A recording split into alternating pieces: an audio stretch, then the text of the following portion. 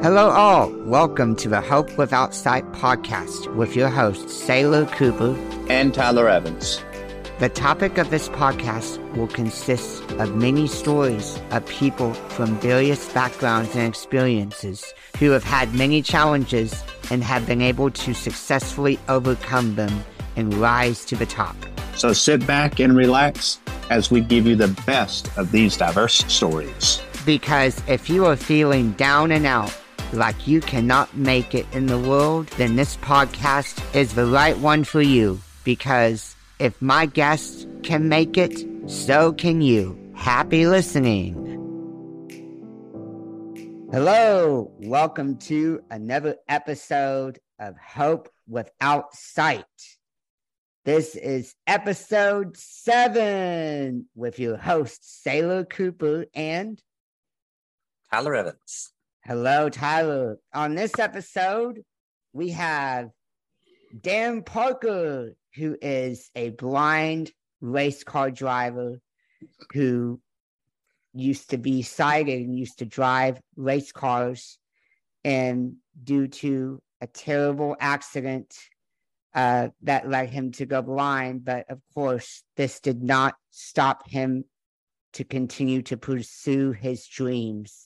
Even though after he went blind, he adjusted and still continued to race. And 10 years later, after the accident exactly, he achieved a Guinness World Record of driving an average speed of 211 miles an hour blind. Please welcome Dan Parker. Dan, how are you doing this morning? Thanks for being on the show. I'm doing great. Thank you for the invite. Yeah, you bet. So I want to start off. Obviously, you're an icon.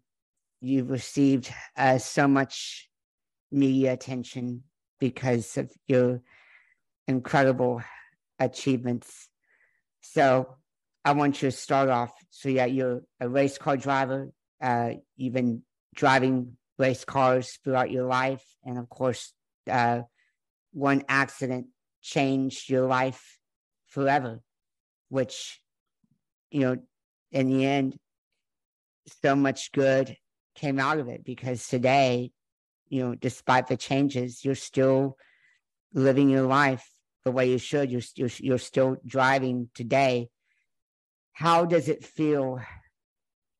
How has it felt you being on this journey and getting to where you are today?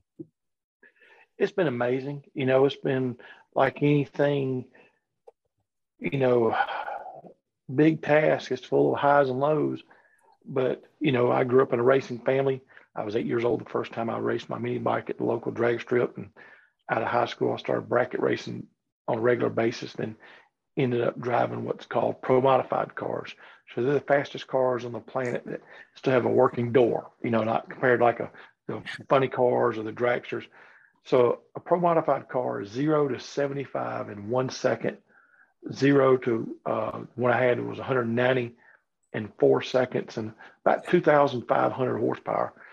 And March 31st, 2012 was a day that was like any other day. We were testing new motor combination.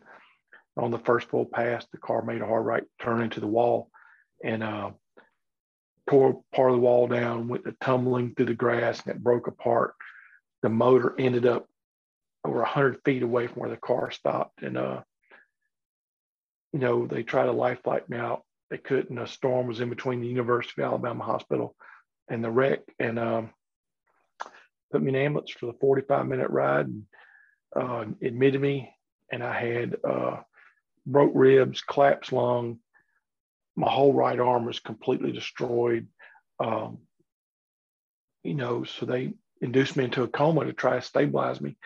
And it took several weeks to add some infections and had to reconstruct the right elbow. Long story short, I woke up, they brought me out of the coma on the 14th day to my new world of total darkness. I'm 100% blacked out, blind from the traumatic brain injury. My brain swelled, compressed my optic nerve and killed it. And so, I learned the next day that I was blind for life, so it's been a journey. Like I said, anything great has highs and lows, whether you're trying to build a house or build a race car, And so I built my motorcycle. In 13, I became the first blind man to race Bonneville. 14, I returned and set my FIM class record with no exemptions for blindness. I'm the only blind land speed racer in the world that's ever raced with no human assistance. A friend of mine at Boeing Phantom Works built me a guidance system that gives me audible feedback, so I know how to correct my steering and stay on course. And then I graduated the Louisiana Center for the Blind on March 31st of 15, 3 years to the date of the wreck. And then immediately I knew there was one more big goal I wanted for the title for the world's fastest blind man. Wow. And you achieved it, because I know 10 years to the exact date after the accident, you accomplished your goal. You drove 211 miles an hour. And as I understand it, you had a custom Corvette built just for you, and you achieved your goal. And I'm very... Oh, your phone cut out. Yes, so the Corvette, I designed it, and we built it here at my house. Are we good? We're good, yes. Okay, so I designed it. We built it here at my house.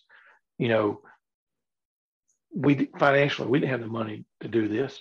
Me and my fiance. So it was 4 years of struggling, of trying to raise money, sponsors, the people donate their time to build the car. And it was a battle, but like I said, it was a long process. So in the fall of 19, I was approached by the producers of Jay Leno's Garage. They heard about my story, and they wanted me to come on. And the last they could film for that season was February of 2020. So once I had a securement from them that they were going to bring film an episode, I could go and approach and try to get some sponsors, and I did. And on that, the pass on Jay Leno's Garage was my first ever full pass, and I went 153.8 miles per hour. And on the way home, we were starting to hear the news of COVID, and just a few weeks later, basically everything was shut down. That's right. And so, like all of us, we were just hermits, and I was working in the shop on my pens and stuff, but, I didn't know what the future held for the Corvette. And luckily, in the end of 2020, President Rick Abono of the NFB reached out to me and wanted to help support me and with Cruise Autonomous to try to break the record in 2021 for the 10-year anniversary of the Blind Driver Challenge, where President Rick Abono, in the NFB, they built a car that gives feedback so a blind person could drive it.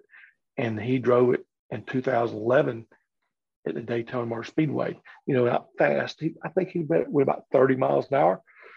He proved the concept that we could do it, and so we were going to try to do it in the fall of 21, and then the Delta, variant ramped up, and we had to postpone it. Right.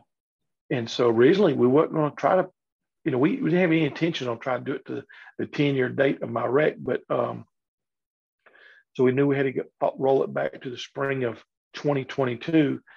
We studied the weather patterns for Spaceport, New Mexico. January, February is basically out of the question because of snow and cold.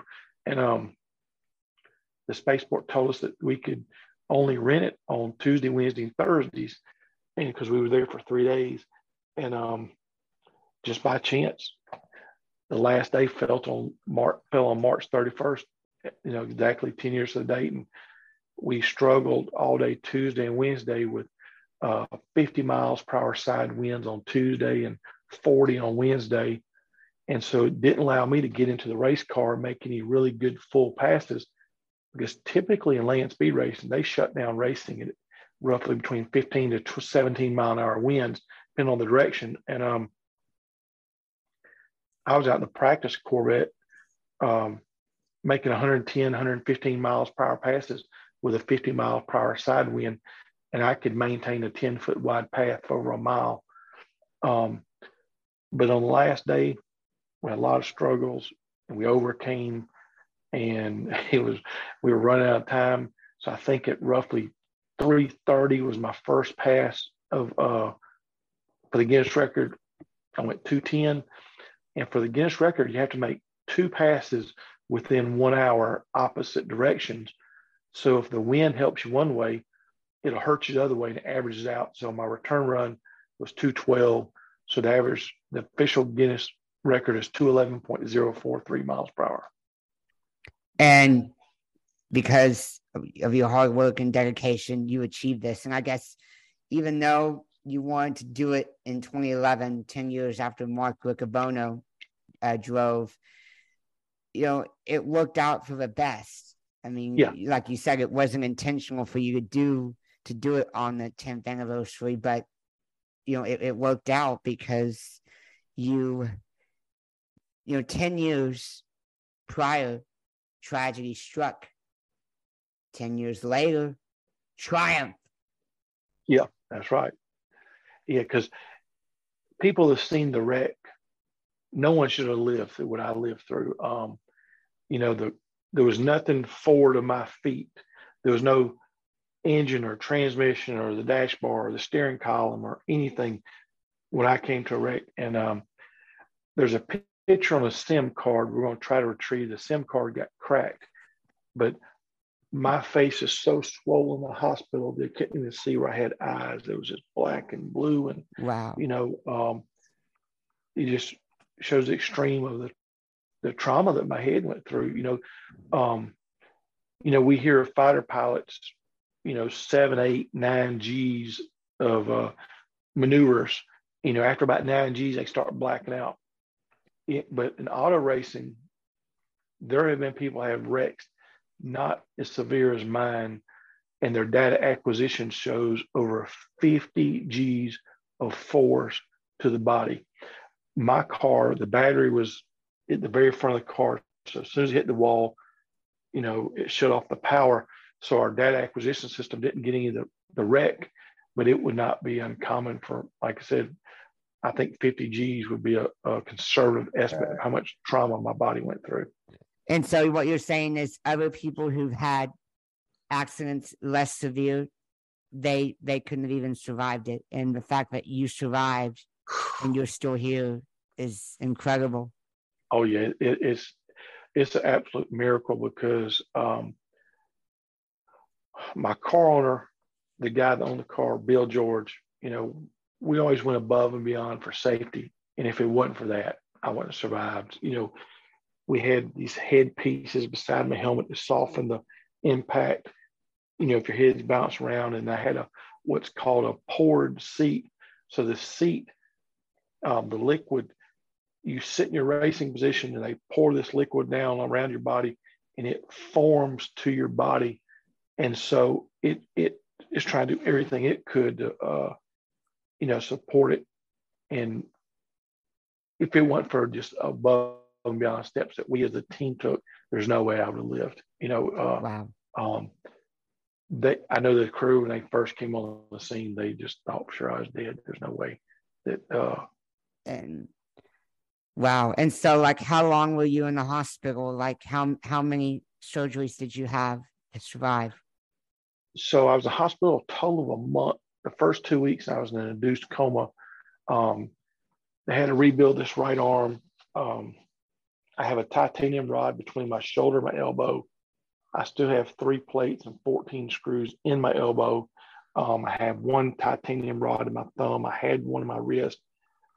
All the nerves are messed up in my right arm, and the muscles, the arm was stuck straight for 6 months on purpose to allow the bone to heal around the elbow. Then they had to go back, open it up, and reshape the elbow just to allow it to bend. I had to do months and months of elbow therapy, hand therapy, back therapy. it was a long process. But I was in UAB for a total of a month the first time.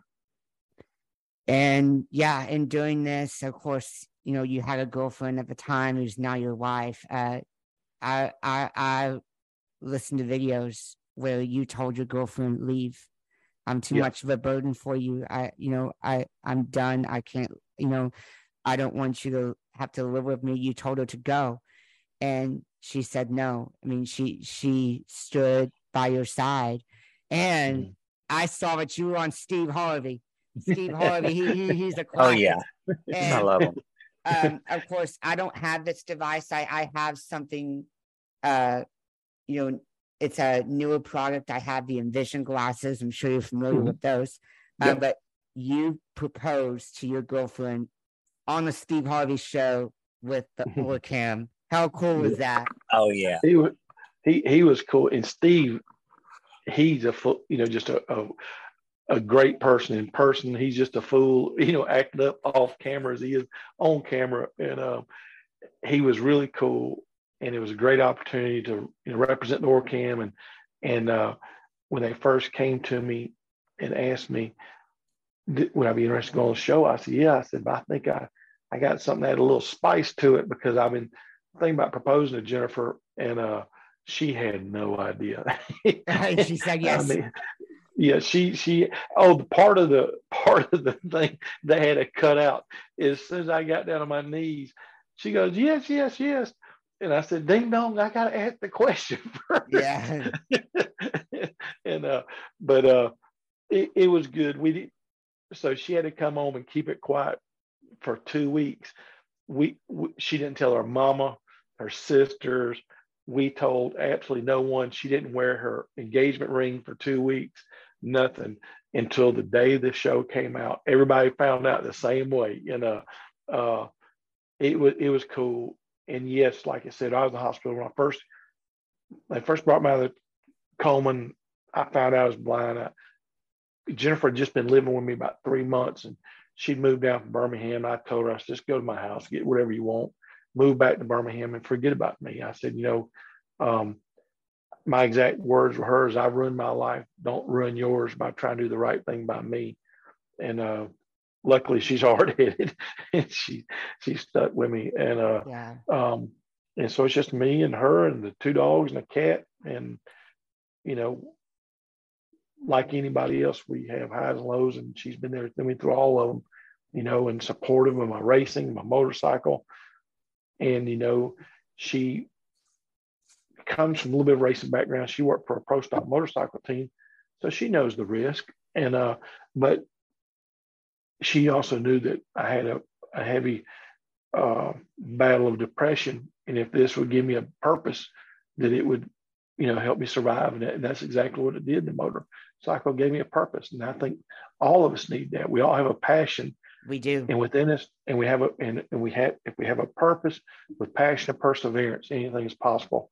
And that's so important to us. That's, especially this, quote unquote disabled, some of our struggles are a lot worse than others, but, like I said, a passion, and a purpose gets out of the bed every day, gets our mind thinking, gets us, on the internet, gets us socializing, gets us networking. That's strong. That's some of the best medicine. It sure is. It sure is. And when did you propose on Steve Harvey? What year was that? 19. Yep. 19. Before COVID. Yep. Wow. Yeah, it was February of 19. Yep. And by the way, if you still have contact with Steve Harvey, please tell him about us, because we would love to have him as a guest on our show, because I know he's overcome challenges himself, and he's cool. So yeah, I love him. Please send him my way. Yeah, he's on Family Feud. Yeah, I don't have any way to contact him, because they shut down the Steve Harvey show, and so the lady, the producer that I had to contact, no, the email doesn't work anymore, and so they're no longer there. So I really don't have any way to contact them, because I've tried to share with them the story of the Corvette as it progressed, and just couldn't find a way to get to them. People like that have handlers, so they, I call them gatekeepers because yeah, they understand, they block what they want to block, through what they want to get through, and it's tough. it is. Yeah. There's another person I think we should interview. He went through a lot. He's a talk show host, Mark Levin. Exactly. Yeah. Oh, wow. I didn't realize that. Well, he was an attorney for Ed Meese. He worked in the Reagan administration. Mm-hmm. Yeah. I know who he is, but I didn't know what kind of, challenges he's been through. And he's had a heart attack a couple of times. Yeah. Mm-hmm. So I think we should interview him. And he's still on the air. So. But of course, back to you. But to be clear, you drive a motorcycle independently with auditory and haptic feedback, right? Yes, all auditory, because the haptic feedback won't work because my right hand, all the nerves are crossed up. When I squeeze my thumb, my index finger stings and feels like it's expanding. And so my motorcycle I designed is a 3-wheel motorcycle. When I went to the racing organization, they told me they wouldn't even consider letting me race unless I made it a 3-wheeler to take balance out of the equation. I said, okay, if you're a football field, we're going to play by your rules. And it's a 70 cc, so it's nothing super fast. My official record at Bonneville is 62.05 miles per hour. Yeah. So you just drive on the racetrack, basically. Yeah, that's right. Yeah, both the Corvette and the motorcycle is for straight line racing only. No turns. It doesn't have no turns, no obstacle avoidance. But yes, just trying to go as fast as possible. Because that's why we still can't drive today, which hopefully we can eventually. And technology's here. It just needs to be approved, We will. My next project that I want to get involved with will be a semi-autonomous bicycle. So it'll be, again, a 3-wheel bicycle, or maybe even 4 wheels. They have what's called a velomobile. They're very popular in Europe. So imagine a 3-wheel vehicle that actually has a little shell around it and little doors, and you get in. So because over in Europe, there's so much rain and all, so you're out of the elements, you pedal.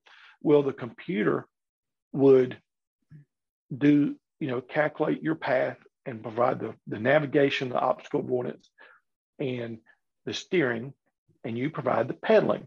And so it's a whole lot easier to try to have the algorithms and the sensors and everything in those to maintain a 5 to 10 miles per hour pace than a 75 miles per hour pace, the difficulties. So that's one of the next projects that Patrick and I, the engineer that built the guide system, are very committed to try to work on in the next few years, because I think that's going to be, for the blind, that's going to be our next realistic step for transportation. Companies like Cruise are doing great things for the autonomous world, and they're growing, but right now they're basically based in San Francisco, and as the government has to allow the steps for them to be legal in the streets and to come further out into the country, imagine if you had a velomobile with a computer on it that programmed a 2-mile radius of your house.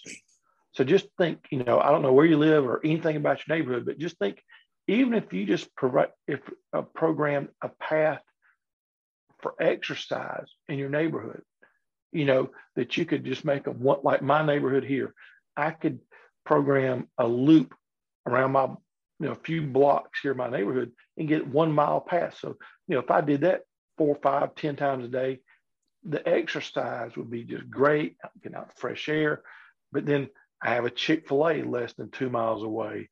I have a Walmart neighborhood center a few miles away. So if we had those options, the freedom for us is, just enormous, and so that's my goal.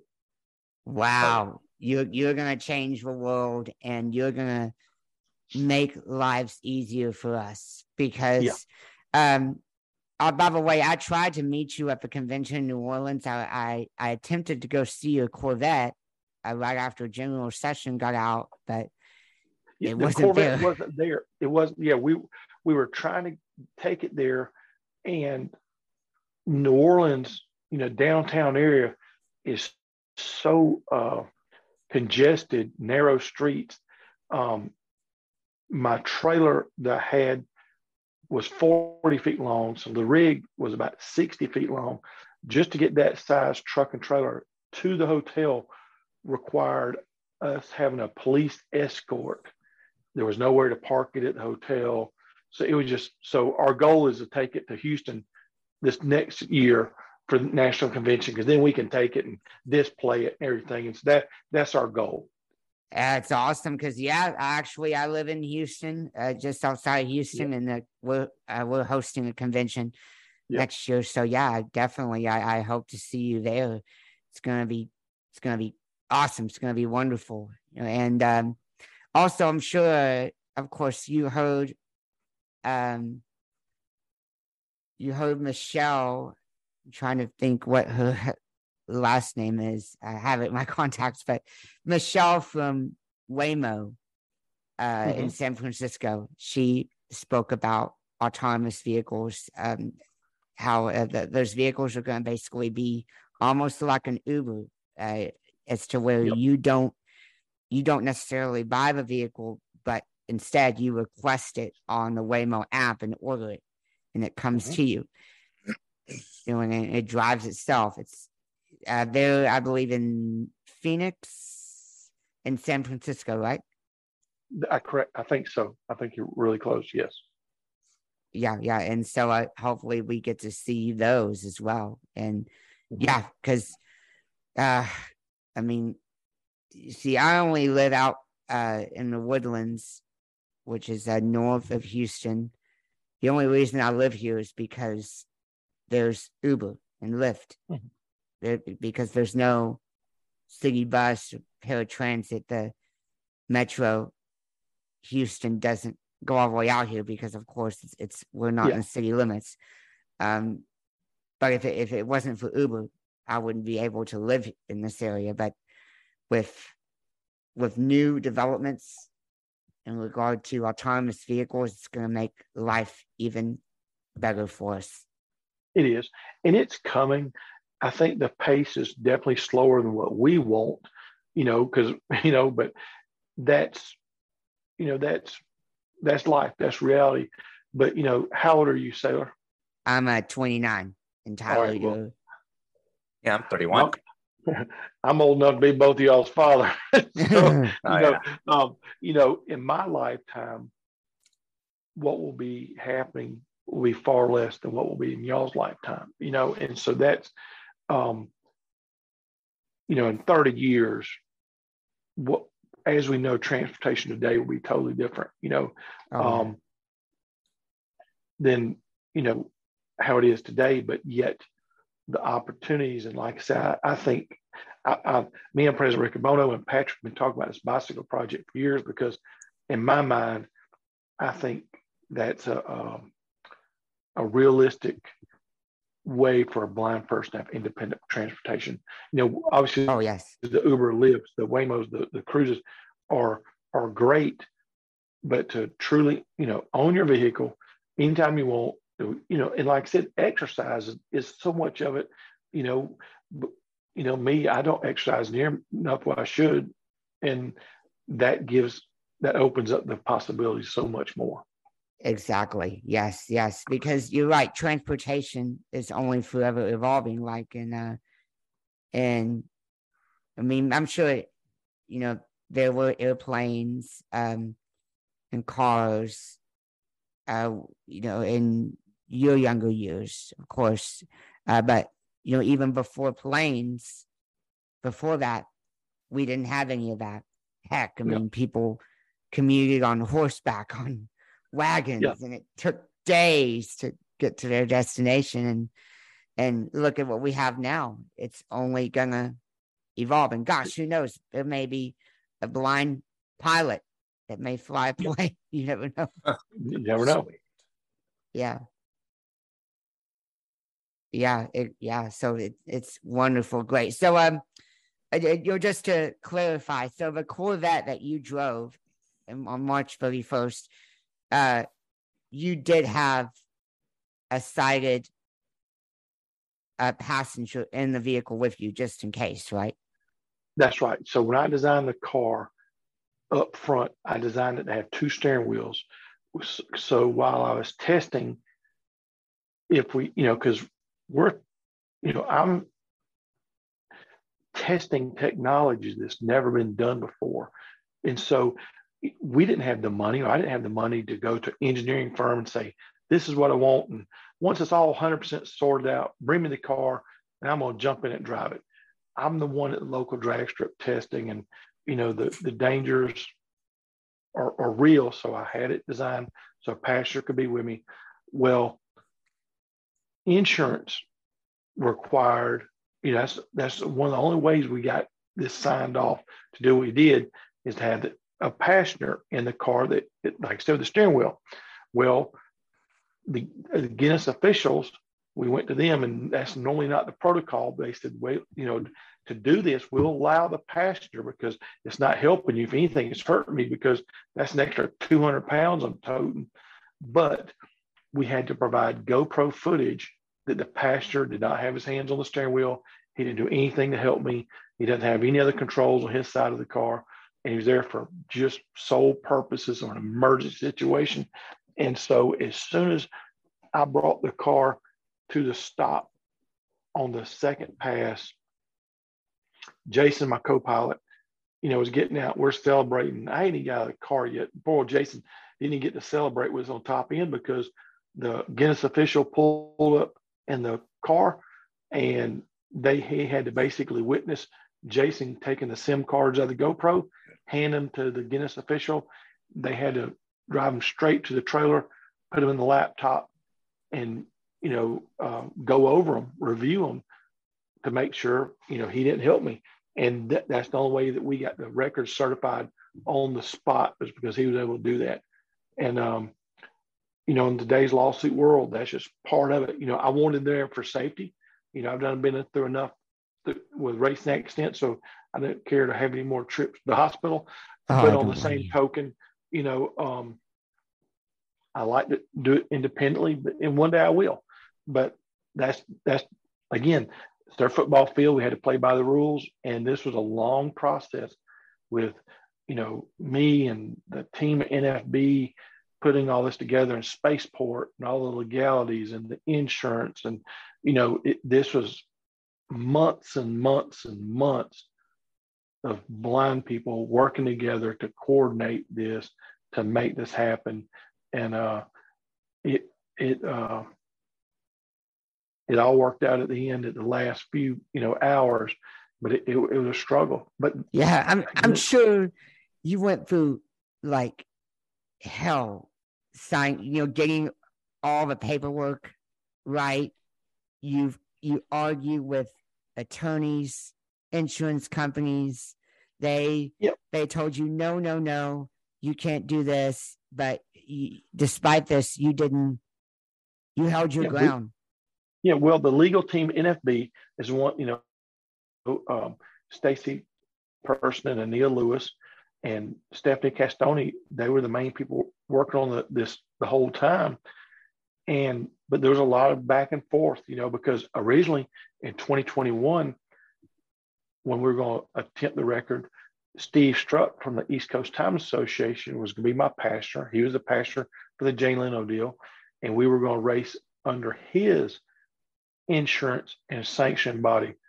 Well, August of 21, Steve got Delta, and he was in the hospital for, I think, 10 weeks, like 8 weeks on the vent. And he as a miracle, survived. So during that time, we said, well, we got to regroup. We got to get a plan B. So we went to Tim Kelly from the Loring Time Association in Maine, and he came on board. Let's race under his sanction body, his insurance. Of course, luckily, Jason White, my co-pilot, raced at Loring and he's got the world's fastest C6 Corvette at 269 miles an hour. So he's a land speed racer, and Tim respects him, and he knew that Jason wasn't going to let me, do anything unsafe or anything unsafe for the car. So he trusts Jason. So that brought a lot of confidence to the team. And then Jason allowed us to race under his sanction body. So it was, and then the people at Spaceport were just great to work with. I can't thank Alice and man, my mind just went blank. Chris Lopez, director of operation, enough. It was so touching. You know, at noon on the last day, I hadn't even cracked 200 miles an hour yet, and I knew, you know, our lease was up at 5 o'clock. And I went to Alice and I said, Alice, I said, obviously we're struggling. I ain't got but 5 hours left on my contract. Do I have any options? And she told me, she said, I get emotional just thinking about it. She said, you just keep fighting and I'll worry about this. I said, okay. You know, and the next pass, I went 205. I felt a few things in the car that needed to be adjusted. We brought back to the pits, jacked it up, made some adjustments on some calls for some shocks. That, you know, I made the decision. The next pass was 210 and the next pass was 212. History was made. So it took you basically all day to accomplish. Well, we had been there for 3 days. We rolled in on Monday. The team went over the car all Monday. Tuesday, we were fighting issues with the car, but I had the practice Corvette there. And so me and Patrick would go out with a practice car, practice 45 minutes at a time. The team was working on the car, but the winds and the sandstorms were just so bad that we couldn't get the race car. We didn't get the race car out on the track till Wednesday. So I made a half-mile pass. I think I went 158 to the half. The next pass was about a 3/4 mile pass. I went like 176 to the 3/4. I think I made a 1 mile pass, about 187. And we were still struggling with some issues with the car. And Jason, on last morning, I woke up about 1:30 in the morning. I knew, so a torque converter is a device between the motor transmission that allows the motor to idle. So it's slipping when you're idling, but you want it super tight so you can run as fast mile per hour as possible. Well, it's my fault, 100%. I spec'd it too tight. So when you drop it in gear, it was not allowing the car to idle. It was shutting the motor off. So we were fighting that the whole time. So I told myself the last morning that we need to build a push bar. So if I couldn't get it to leave, I would have another vehicle push me up to about 10 or 20 miles an hour. I'd drop it in gear and go. And I knew I have what's called a junk box in the trailer. I knew what I had in the junk box. So the team, we met at 5 o'clock, went straight to Spaceport. As the sun was rising, the team was welding, and we built a push bar that I designed.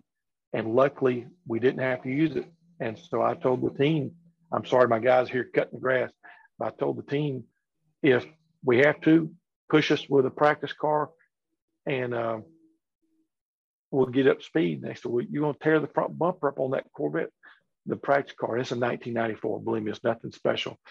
I said, listen, if we have to sacrifice that front bumper for this Guinness World Record, that's just part of the game. We'll deal with that. They make another one. That wasn't the last front bumper for a 94 Corvette they made, but luckily we didn't have to use it, but we were prepared. Wow. That's incredible. That's an amazing accomplishment of you achieving your goal. And also the car, is it electric or is it gas? Oh, no, it's gas. So it has a 440 cubic inch gas motor.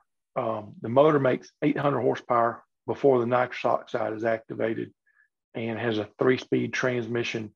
So it can make 1,000 horsepower if I need it to. And in the 1.5 miles, if I need it to, a little bit more practice, I could probably run between 225 and 230. At the bottom of the salt flats with a 5-mile course, I could run over 250 easily with it. And it's just two doors, right? Yeah, that's right. Corvette's 2-door sports car. Yep. Wow. And so yeah, as I understand it, you are driving this car on your own. The passenger is only there for emergencies. He is not touching anything whatsoever. Nothing. He's not touching nothing. He ain't doing anything. He's there. You know, 200 feet before the finish line, the computer calls out parachute.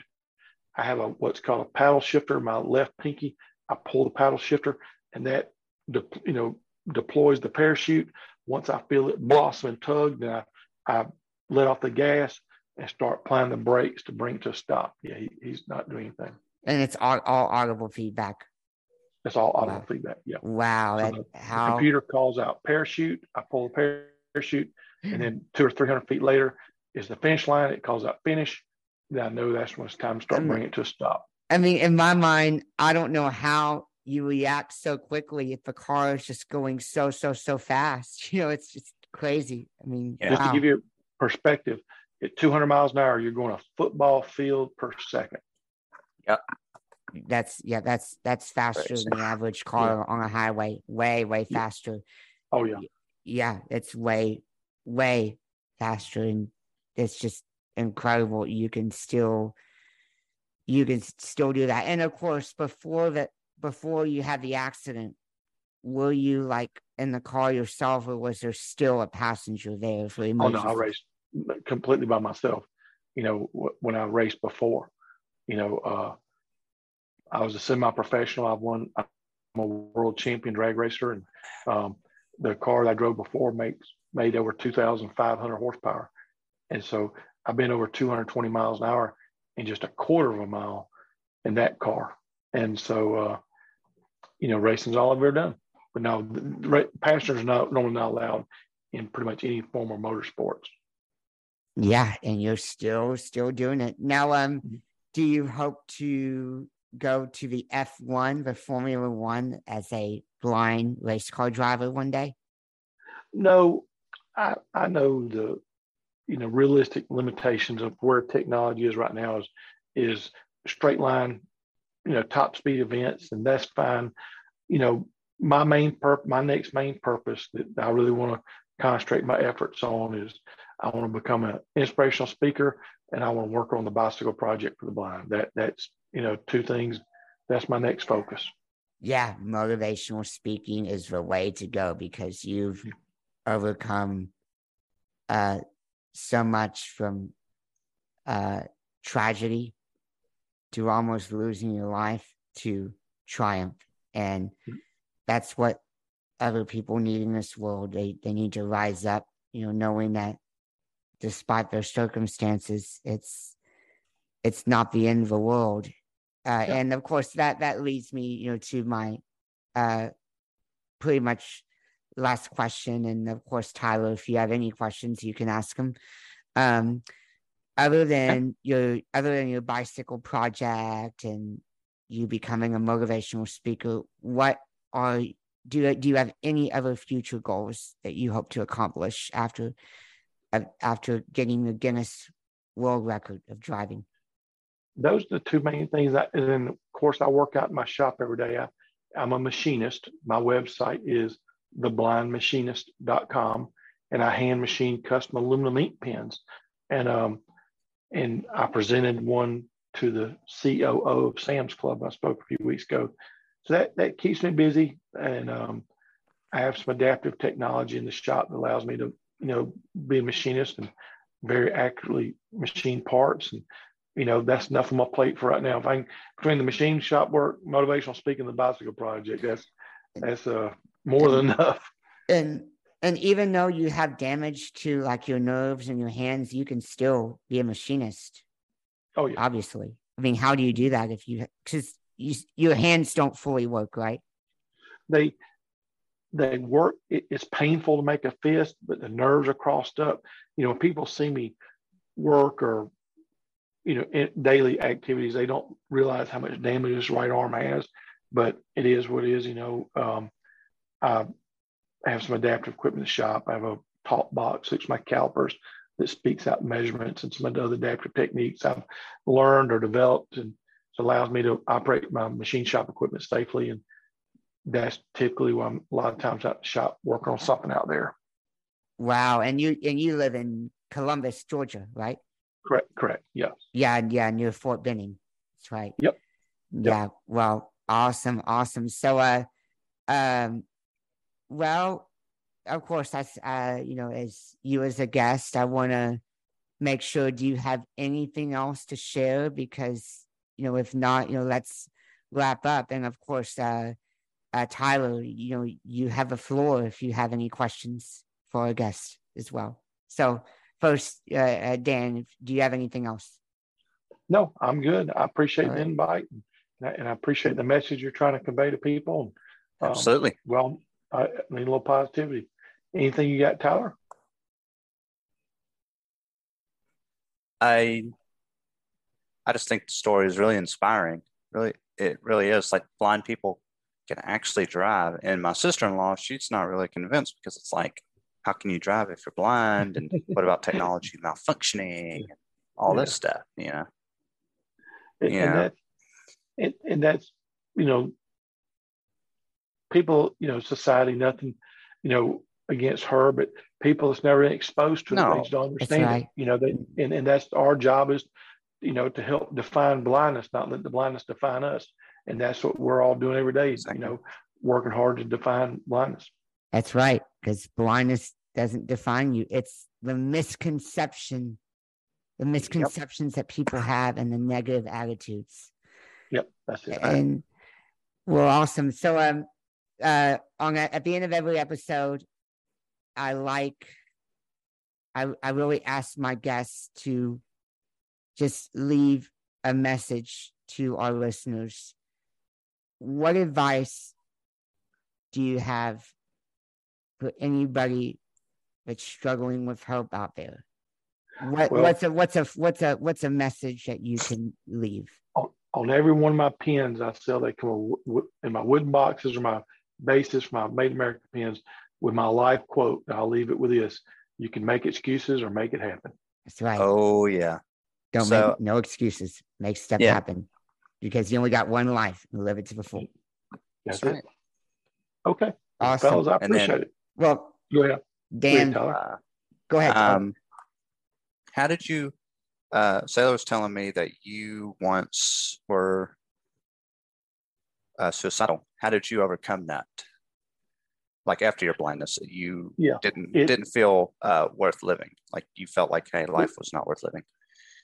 Well, I don't know if any of y'all watched the movie Field of Dreams, but I had a real life Field of Dreams moment. About 6 months after my wreck, I went to bed one night thinking about my brother who passed away in 2009, and my mother who passed away just 6 months before my wreck. And my brother always told me a story about 4 guys from France that built a 50cc motorcycle, and they designed it where they could take it apart, put it in their luggage. They did. They flew to the United States, rented a car, went to Bonneville, put it together, and they each got a record. And so that night, I went to bed thinking about them. I woke up about 2 o'clock in the morning from the most vivid dream that I would build a motorcycle and be the first blind man to race Bonneville. I never went back to sleep that night. And when Jennifer woke up about 8 o'clock, I told her. She said, okay. So that dream gave me my purpose, and the purpose took away the suicidal thoughts, and that's the reason I'm so passionate that we all need a purpose, a goal, whether you want to be a writer, a painter, or run a triathlon, whatever it is. We all don't have to drive race cars at 200 miles an hour. That whatever your passion is, turn it into your purpose, and it'll get you through life. Yes, because where there's a will, there's a way. That's right.